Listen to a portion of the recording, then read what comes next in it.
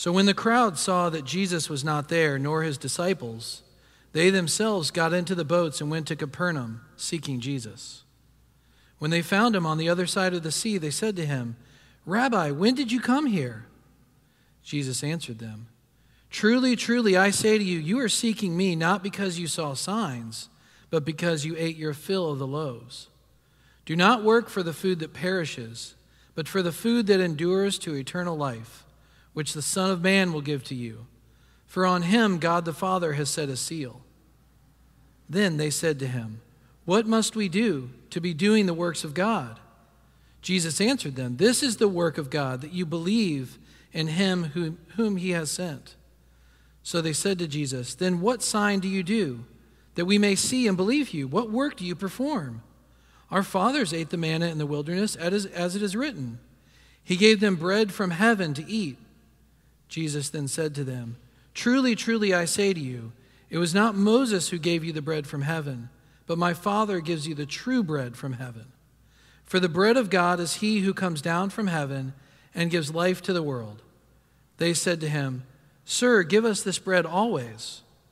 Jesus said to them, "I am the bread of life. Whoever comes to me shall not hunger, and whoever believes in me shall never thirst."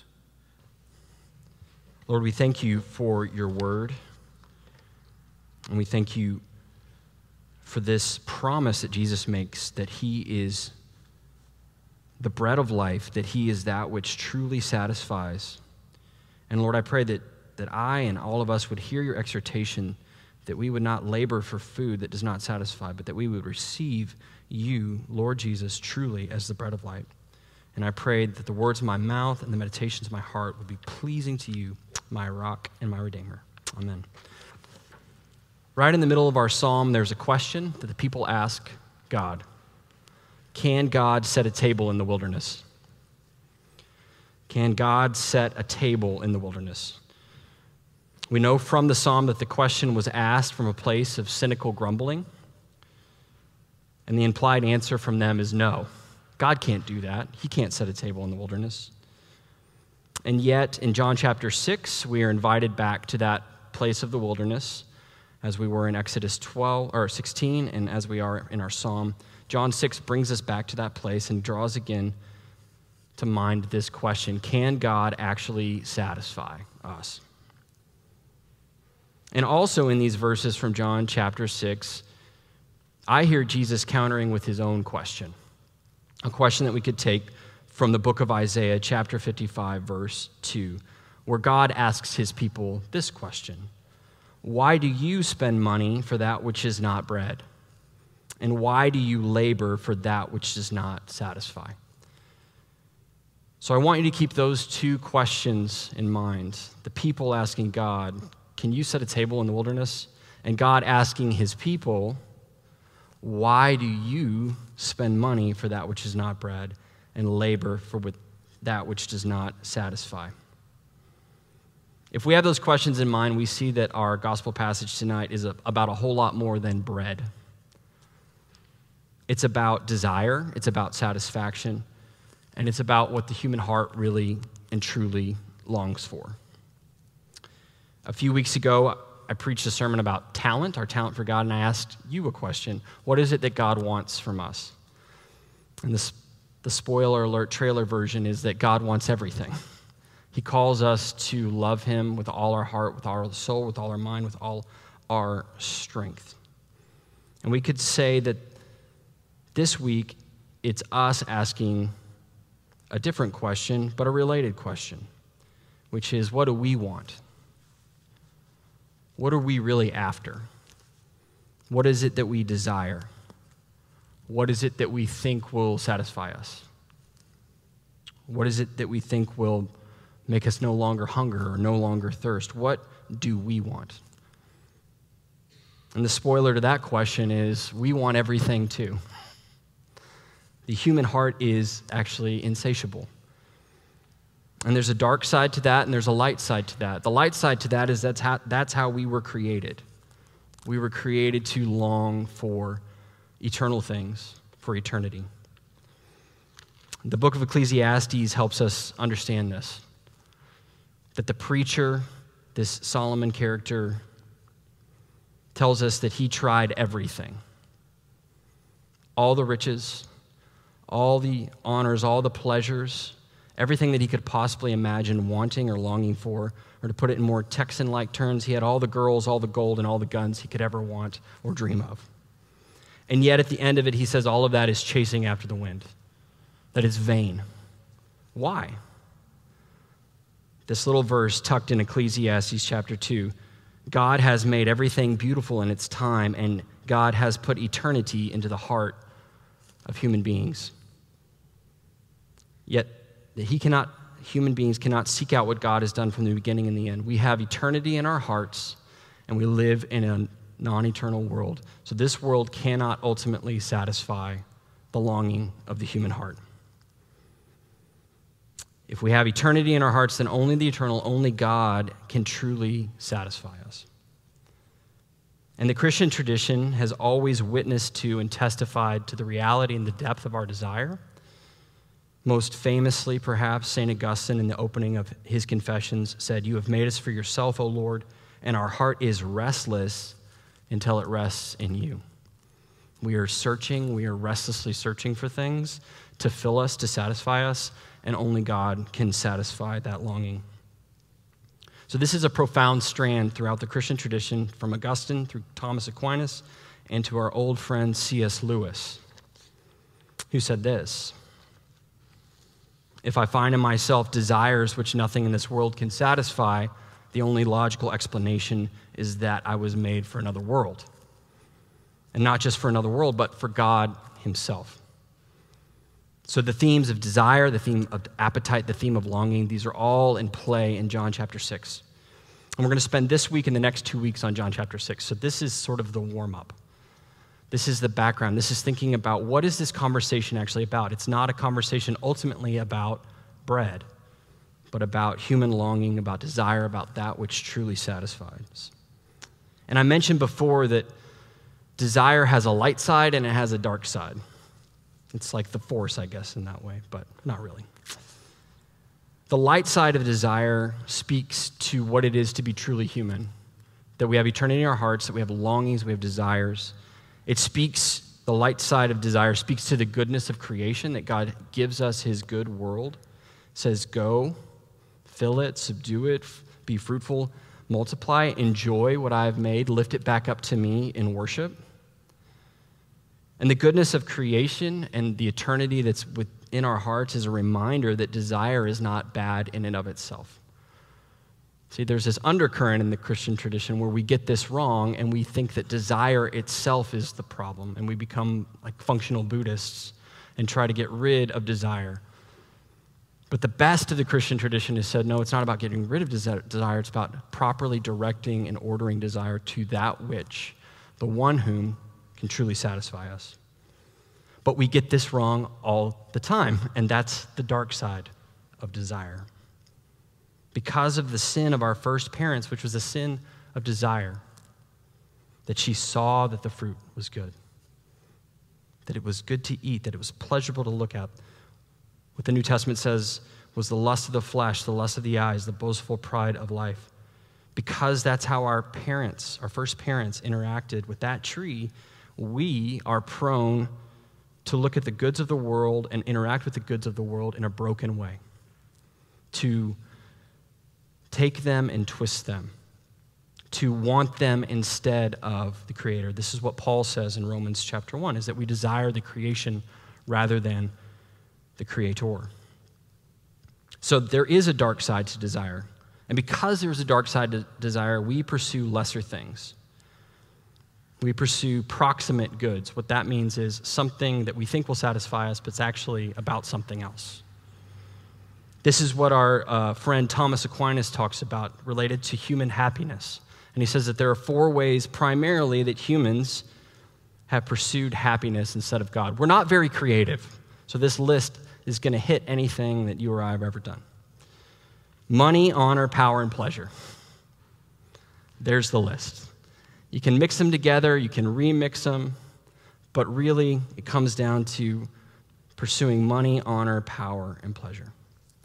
And I think the mixture of those things is probably why we like mobster movies so much, because that's what they're all about, right? That's what The Godfather is about and all that.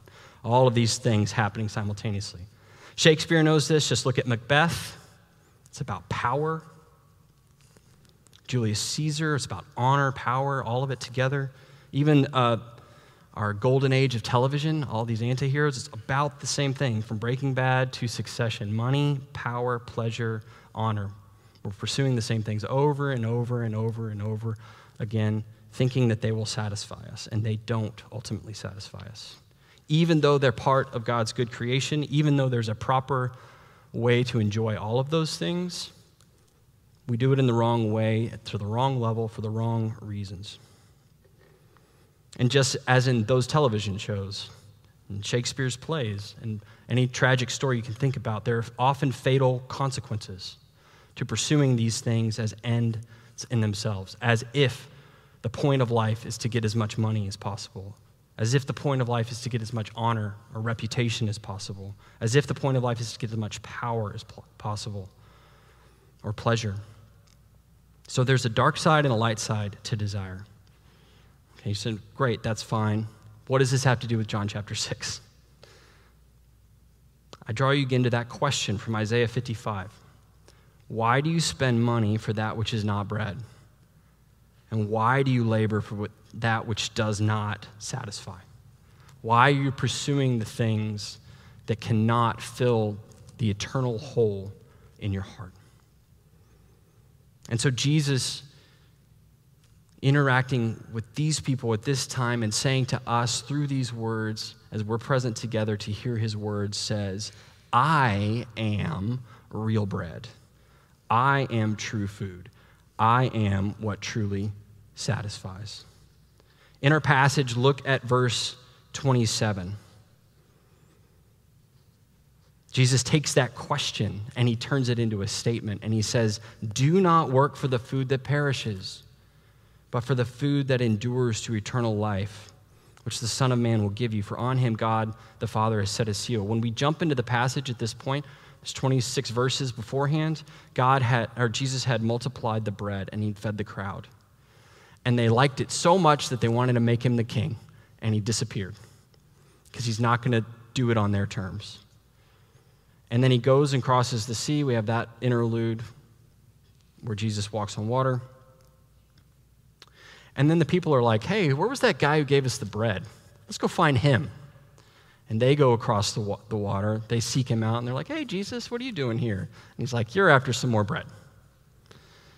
And what I hear in verse 27 when he says, do not work for the food that perishes, is, hey, you guys are working awfully hard for bread. So let's have a conversation about what you're really after. Do not work for the food that perishes, but for the food that endures to eternal life, which the Son of Man will give you. For on him God the Father has set his seal. Jesus, the crescendo of the passage, he says this, I am the bread of life. Whoever comes to me shall not hunger, and whoever believes in me shall never thirst. So Jesus is saying to them, you are working very hard for this other kind of food. So let's talk about real food. You're crossing the sea. You're seeking me out. Why not ask for that which will truly satisfy? And he says that he is, in fact, what they are looking for. And I want you to look at their response to when Jesus says, hey, there's bread that will truly satisfy. Verse 28, what must we do to be doing the works of God? This is the question we always ask. Okay, what do I got to do? I'm going to put it on me. What must I do? What must I do? Jesus has been talking about himself, but the crowd, we turn it on ourselves. What must I do? And the thing about true provision, the thing about that which truly satisfies, is that we can't work for it. We can only receive it. We can't manipulate it. We can't manufacture it. We can only receive it by faith. And when we, in communion, and we're going to talk about this in the weeks to come, that this is a communion passage, this is a Eucharist passage. When we come to communion, I've said this before, this posture is the posture of a beggar. When we hold our hands out like this and we receive the body and blood of our Lord Jesus, we are saying, in effect, you have what I need, and I cannot give it to myself. I cannot manufacture it. I cannot manipulate it. I cannot make it. I must receive it. But we want to go back to this question. We want to go back to, what must I do? What must I do? And Jesus says, no, receive. This takes us all the way back to John chapter 1, verse 12, where it says, all who did receive him, all who believed in his name, he gave the right to become children of God, who were born not of blood, nor of the will of the flesh, nor of the will of man, but of God. Not by what they did, not by what they could do, not by what they might do, but because God in his grace said, receive. They believed, and then they received. There's a lot of questions going on in this passage. That's one of their questions. What must I do? And then their next question is truly incredulous.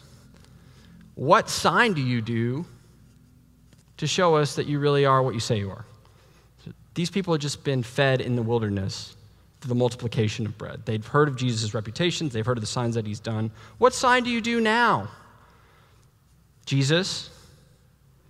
The text is clear in the earlier verses of John chapter 6 that they see Jesus as a Moses figure even before they start talking about bread and man and all that sort of thing, because they call him the prophet, which goes back to Deuteronomy and this expectation that God would raise up a prophet like Moses. So they're saying, can you do some Moses stuff for us just to prove again that you are who you say you are? What sign can you do? And we're back in the wilderness again. We're back to Exodus 16. Oh my goodness, it'd be so much better if we were still slaves in Egypt. Yeah, you gave us some water from a rock, but can you feed us? There's a lot of people here, God. Can you set a table in the wilderness? What sign are you going to do? And my favorite part of their response, and I just think it's just an utter stroke of thick-headed brilliance, is that they quote Scripture to Jesus, which is fantastic. Verse 31, our fathers ate manna in the wilderness as it is written. We know Scripture, Jesus. He gave them bread from heaven to eat. Why don't you give us some bread to eat? You did it before. Why don't you do it again? What does Jesus say to the question, what sign do you give? He says, I'm the sign. I am. Because I'm the bread. It wasn't Moses who fed you. It was the Lord. And the Lord has sent the true bread into the world, me, to feed you and satisfy you now. I am the one who gives life to the world. I am the bread. I am true bread. I am true provision. I am the one who brings fullness of life. I am the one who brings true satisfaction. Again, I'm reminded of the opening of John's gospel. John chapter 1, verses 16 and 17. From his fullness, Jesus, we have received grace upon grace upon grace upon grace ad infinitum. For the law was given through Moses, grace and truth came through Jesus Christ. We have this Moses-Jesus dynamic again. Hey, Moses did this. Can you do some Moses stuff? No. I can do you one better because I'm the bread. I'm the bread. I'm the fullness. I'm the one who brings grace upon grace. Jesus is the evermore. Jesus is the always more. He is the grace multiplying grace, the grace bringer, the truth bringer, the one who brings God in his very person. The next verse goes on to say, no one has seen God, but we have seen God in the face of Jesus Christ. He is the fullness. If the human heart longs to be filled with what is eternal, then eternity takes on human flesh to show us the face of God, to show us what it is that we truly long for, what we truly hunger for. The Word incarnate, God with us, Emmanuel. Last week, Dave talked about the presence of God. We have to have the presence of God with us. Back in the Exodus story, when things are going very badly, God wants to just start over. And one of the plans is, well, I'll just send you into the land with my angel. And Moses says, there's no reason to take the promise if your presence doesn't come with us. The presence is what matters. This week, we could say, is about provision. How does God provide for our true longings? And the incarnation tells us that God's presence is his provision. That God with us, Emmanuel, the Word become flesh, dwelling among us, is God's provision for us, his presence with us. And if that is true, then we hear the question again, why do we spend money for that which is not bread? And why do we labor for that which does not satisfy? That's what it comes down to. If Jesus is who he says it is, why do we not live as if that's true? Well, part of it is because there's still this dark side of desire that we're working out. That if we're walking in the light, then we're trying to be honest about those things in our hearts. That we're trying to be honest about the ways in which honor, money, pleasure, power captivate us. They draw us in different ways, but they all draw us. And power could even just be about control. Not, I want to run a Fortune 500 company. Not, I want to be so rich that I can launch myself into space. To pick a random example. That's power and money. Oh, man, right? I'm going to space in a cowboy hat. We mix them together, and it doesn't always look like, well, I don't want the C-suite, so power doesn't matter to me. But am I trying to control my circumstances? Am I trying to control people in my relationships? Then maybe power is a way, something that I'm pursuing. Well, I'm not really into money. Okay, but are you looking for the stuff of the world to satisfy your heart? Are you looking for pleasure to satisfy your heart? Honor, that's just reputation. And reputation takes maybe different form in our culture. It has to do with credentialing or whatever it has to do with, about who knows your name, about how many followers you have. There's all sorts of ways to construe honor. And we pursue those things because there is a dark side to desire. So I would ask you that question in the context of your relationships, in the context of Christian community, in the context of following Jesus. Can you be honest with yourself? Can I be honest with myself about where I'm most likely to get tripped up with honor, pleasure, power, money? Where am I looking to those things as a substitute for God? How am I weaving them together? How am I maybe trying to bring God alongside of me to help me get those things instead of enjoying those things as a means of worshiping him? So the first question I would ask is, have you contented with the dark side of desire? But I actually think the other side is probably more of an issue for most of us, which is, have we accepted that there's a light side to desire? That the eternity in our hearts and human longing is actually something that's good. And that restlessness that pulls us towards God is good. That we were made that way, to desire him, to be fulfilled by him. Some of us are so terrified by the dark side of desire that we will never admit the light side. And we'll live as if this isn't a good world given to us by a good creator, meant to be lifted back up to him in worship and praise and thanksgiving. There's nothing wrong with enjoying the goods of creation. Therefore, there's nothing wrong with pleasure. There's nothing wrong in and of itself with taking the goods of creation, his resources, and making more and more and more.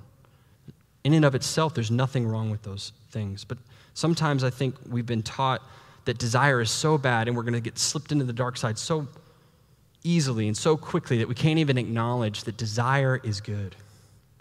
The desire directed towards God is what we were made for. So, like I said before, we become functional Buddhists, and we think that the point of the faith is to eliminate desire, just to wipe it out.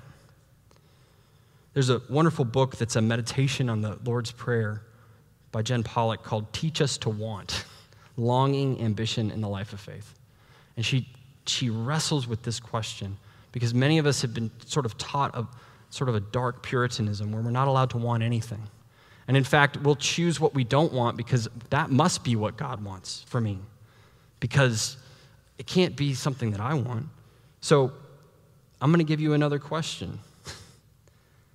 And I'm going to ask, have you ever dared to ask yourself, in the context of Christian worship and Christian community and walking with the Lord, have you ever dared to ask yourself, what do I really want?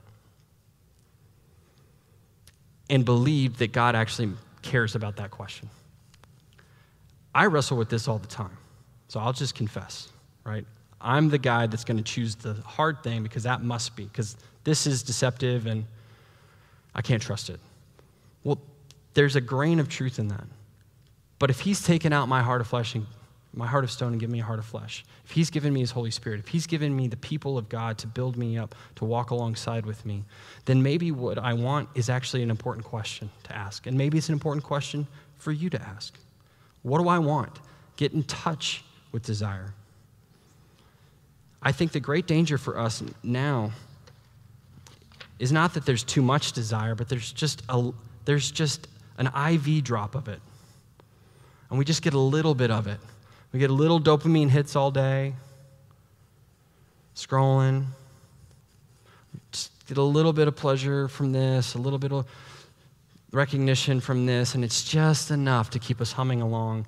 And we never ask the deeper question, which is, what do I really want? And am I really satisfied? And am I going after what truly satisfies? I'm just going to blow through my C.S. Lewis quota for the whole year, okay? Because this is too important. On this question, this is what C.S. Lewis says. It would seem that our Lord finds our desires not too strong, but too weak. We are half-hearted creatures fooling around with drink and sex and ambition when infinite joy is offered us, and like an ignorant child who wants to go on making mud pies in a slum because we cannot imagine what is meant by the author of A Holiday at Sea, we are far too easily pleased. If that was true in the middle of the 20th century, how much more is it true in the beginning of the 21st century? We have so much to distract us, so many half-hearted pleasures to satisfy or think that it satisfies us, half-hearted creatures. And the reason that I paired all these questions together is they have to go together. So if we are going to ask ourselves what I really want, and in the context of prayer, I encourage you to ask that question. What do I really want? It can be a means by which God shows the ways in which we settle for things that are not him, but it can also show the ways in which maybe he's pulling us towards knowing him, being satisfied by him and in him in a truly different way. So we pair that question, what do I really want, with Jesus' question, why do you spend money for that which is not bread, and why do you labor for that which does not satisfy? This month of August is our last month worshiping here on Sunday night at Central Lutheran. First Sunday in September, we'll be worshiping at Redeemer Bible Church at 9 a.m., quarter mile down the road. We've wanted this for 6 years. We've wanted Sunday worship on for 6 years, morning worship.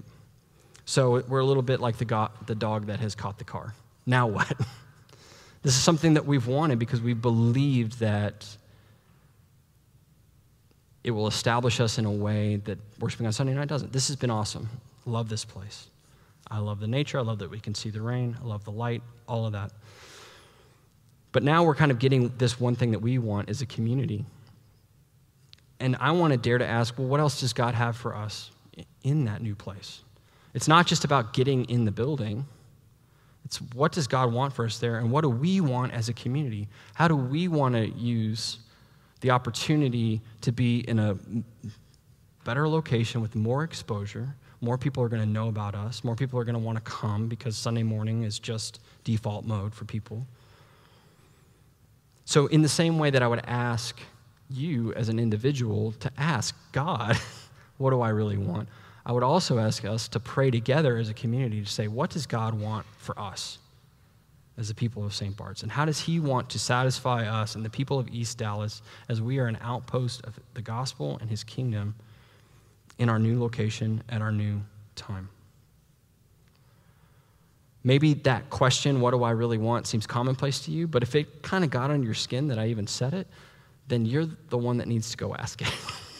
And if I were sitting in your pew, I'd be that guy too. So just by my own confession, teach us to want. Well, what are we supposed to want? How are we supposed to want it? How, God, can you satisfy the longing of the human heart? These questions will accompany us over the next couple of weeks. We're going to be looking at the rest of John chapter 6 together. But for now, I just would leave you with those two questions. Can God set a table in the wilderness? Well, Jesus' answer is, I am the answer to that question. I have set a table in the wilderness. I've set a table in the presence of your enemies, and your cup is overrunning, as Psalm 23 says. But then the next question, will we let Jesus honestly ask us, why do you spend money for that which is not bread, and why do you labor for that which does not satisfy? Let us pray. Lord God, I thank you for this beautiful, calm, somewhat cool night. And I do thank you for your word, and just in my own life, the way that it challenges me and brings me to ask things about myself and my life and my desires that I wouldn't otherwise. And I pray that this passage and our time together would be the same for everyone here, that you, Holy Spirit, would impress upon our hearts the question of desire, the ways in which maybe those things have gone astray in our hearts. And Lord, we ask for the grace and the honesty with ourselves to confess those, to repent of those things. But perhaps even deeper, and maybe for most of us, is the question of what do we really want? And we know the answer is you, but there's a lot of steps between here and there. So we need you to lead us, especially as we as a community move and we seek to see what it is that you have for us and what you want for us in this next season. Bless us, Lord, as we continue in our worship. In Jesus' name, amen.